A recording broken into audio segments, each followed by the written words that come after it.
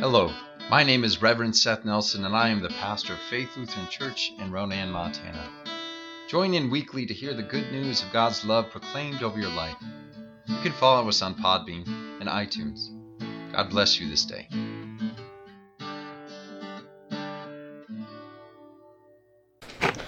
Our gospel lesson for this morning comes from Luke, the 9th chapter. Glory to you, O Lord. Now about 8 days after these sayings, Jesus took with him Peter and John and James, and went up on the mountain to pray. And while he was praying, the appearance of his face changed, and his clothes became dazzling white. Suddenly they saw two men, Moses and Elijah, talking to him. They appeared in glory and were speaking of his departure, which he was about to accomplish at Jerusalem. Now Peter and his companions were weighed down with sleep, but since they had stayed awake, they saw his glory and the two men who stood with him. Just as they were leaving, Peter said to Jesus, "Master, it is good for us to be here. Let us make 3 dwellings, one for you, one for Moses, and one for Elijah," not knowing what he said. While he was saying this, a cloud came and overshadowed them, and they were terrified as they entered the cloud. Then from the cloud came a voice and said, "This is my son, my chosen. Listen to him." When the voice had spoken, Jesus was found alone. And they kept silent, and in those days told no one of any of these things that they had seen. On the next day, when they had come down from the mountain, a great crowd met him. Just then, a man from the crowd shouted, "Teacher, I beg you to look at my son. He is my only child. Suddenly a spirit seizes him, and all at once he shrieks. It convulses him until he foams at the mouth. It mauls him and will scarcely leave him. I begged your disciples to cast it out, but they could not." Jesus answered, "You faithless and perverse generation. How much longer must I be with you and bear with you? Bring your son here." While he was coming, the demon dashed him to the ground in convulsions. But Jesus rebuked the unclean spirit, healed the boy, and gave him back to his father. And all were astounded at the greatness of God. Here ends our gospel lesson. Praise to you, O Christ. Please be seated.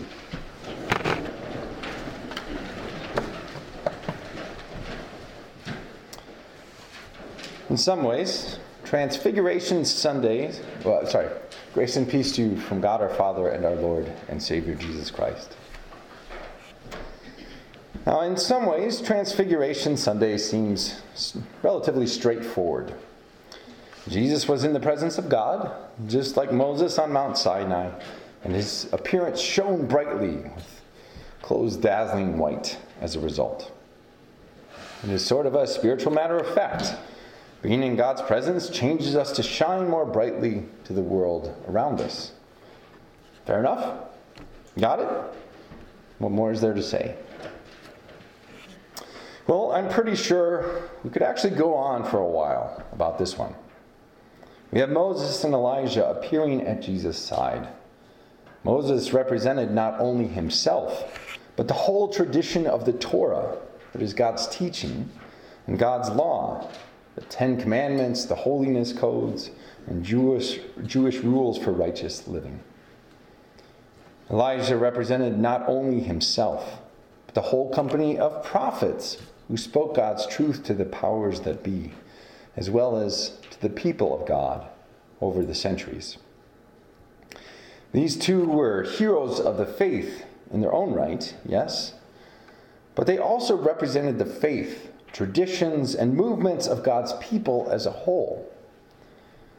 When they showed up at Jesus' side, they proved that he had the power of the past, the power of what God had done for the people before on his side. It's very significant when you think about it. With this past in mind, I'm also struck by the specific comparisons with Jesus' transfiguration and that of Moses on Mount Sinai, as we read about in our first lesson for this week. When Moses went up the mountain to receive the law and speak directly to God, his face was also transfigured. He radiated with the glory and the power of the one that he had been speaking with.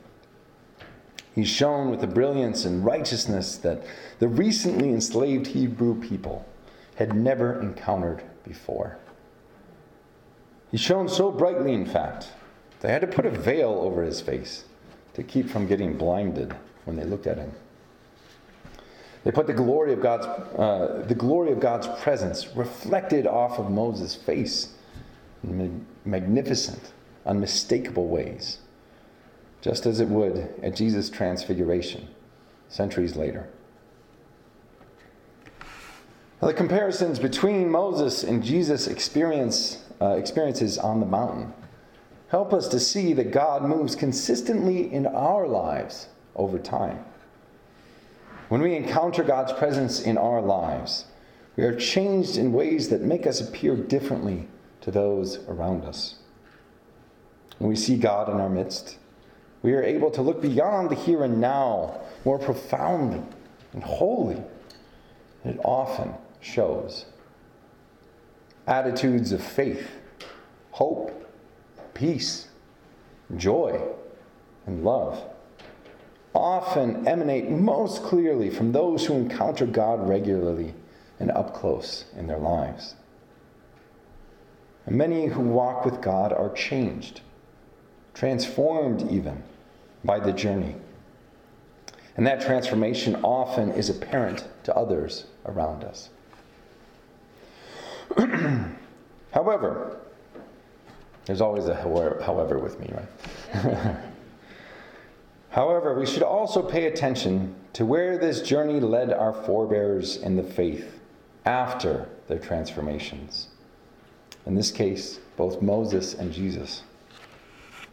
From Mount Sinai, Moses would have to confront his own people as they turned their hearts from the God who had just liberated them from their chains in Egypt, to follow the false god of their neighbors, Baal.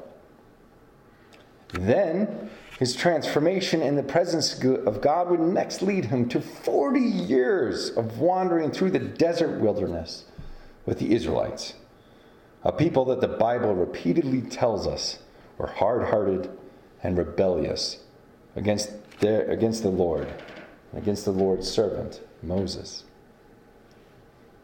Though he encountered God directly in powerful ways, and though he shone all the more brightly after these encounters, these amazing experiences and transformations led him into greater hardship and adversity.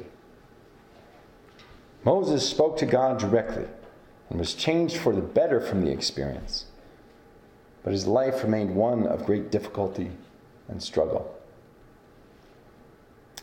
Likewise, Jesus was transfigured on the mountain before the eyes of his disciples, with Moses and Elijah by his side. But he was about to experience incredible suffering and sacrifice.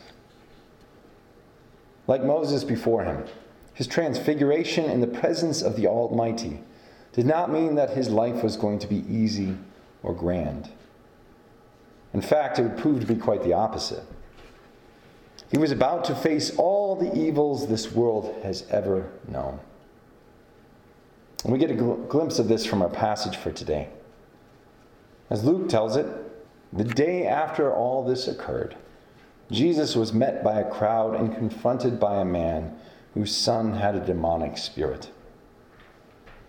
Jesus went from his mountaintop experience with God in his holy moment of transfiguration directly to facing down the evil spirits of this world.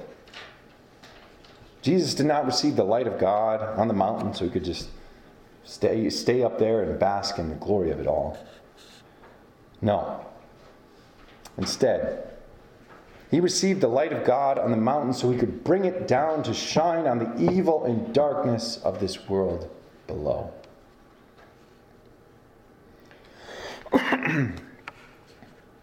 Like most of the world, I was horrified to see Europe descend into war once again when Russia invaded the Ukraine on Thursday.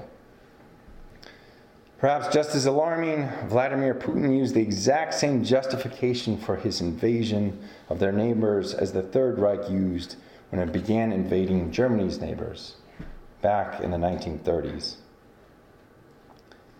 Beyond the politics and global jockeying of resources and all that we hear about in the news, this was a significant injustice that is now unleashing and compounding greater evil in the world.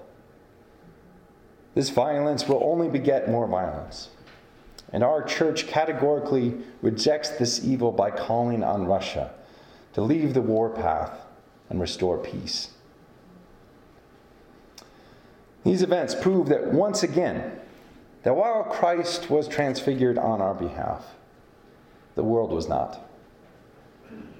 The demons that Jesus faced when he came down from the mountain still roam freely over the earth. Lust for power, greed for gain, ambition for control, desires to dominate, all still threaten to vanquish the image of God in our neighbors and sow discord and chaos instead of peace and prosperity. Strides that we and our allies have made towards respecting human rights, national sovereignty, and equality throughout the world seem to have only gotten us so far, especially in the face of global despots with nuclear arsenals at hand. There's much evil that we still need God to save us from. And we pray that our Lord's mercy be upon the Ukrainian people and upon the rest of the world too. Today we remember, especially in the face of awakened forces of evil and adversity, that Christ was transfigured precisely for moments like these. He radiated with the light of God on the mountain, so he could come down and shine light on the darkness that envelops us. He was touched by the hand of God so that he could grab the evils which seize us and throw them to the ground instead. He was transfigured before the eyes of his mystified disciples so that he could make a way through the wilderness of this world, paths that we cannot cut for ourselves. And he was transfigured to bring about a peace that the world cannot gain for itself, a peace that is longer lasting than any we can make on our own. May the peace of God, which passes all understanding, keep your hearts and your minds in Christ Jesus our Lord. Amen. I hope that you have enjoyed this week's sermon podcast. If you would like to hear more, read my blog, or get a copy of my book called The Church Unknown, go to www.revsethnelson.com. If you feel called to support our ministry, I invite you to go to our church's website at flcronan.org and click on the Offerings tab. May the Lord bless you and keep you. May the Lord's face shine on you and be gracious unto you. May the Lord look upon you with favor and give you peace. Amen.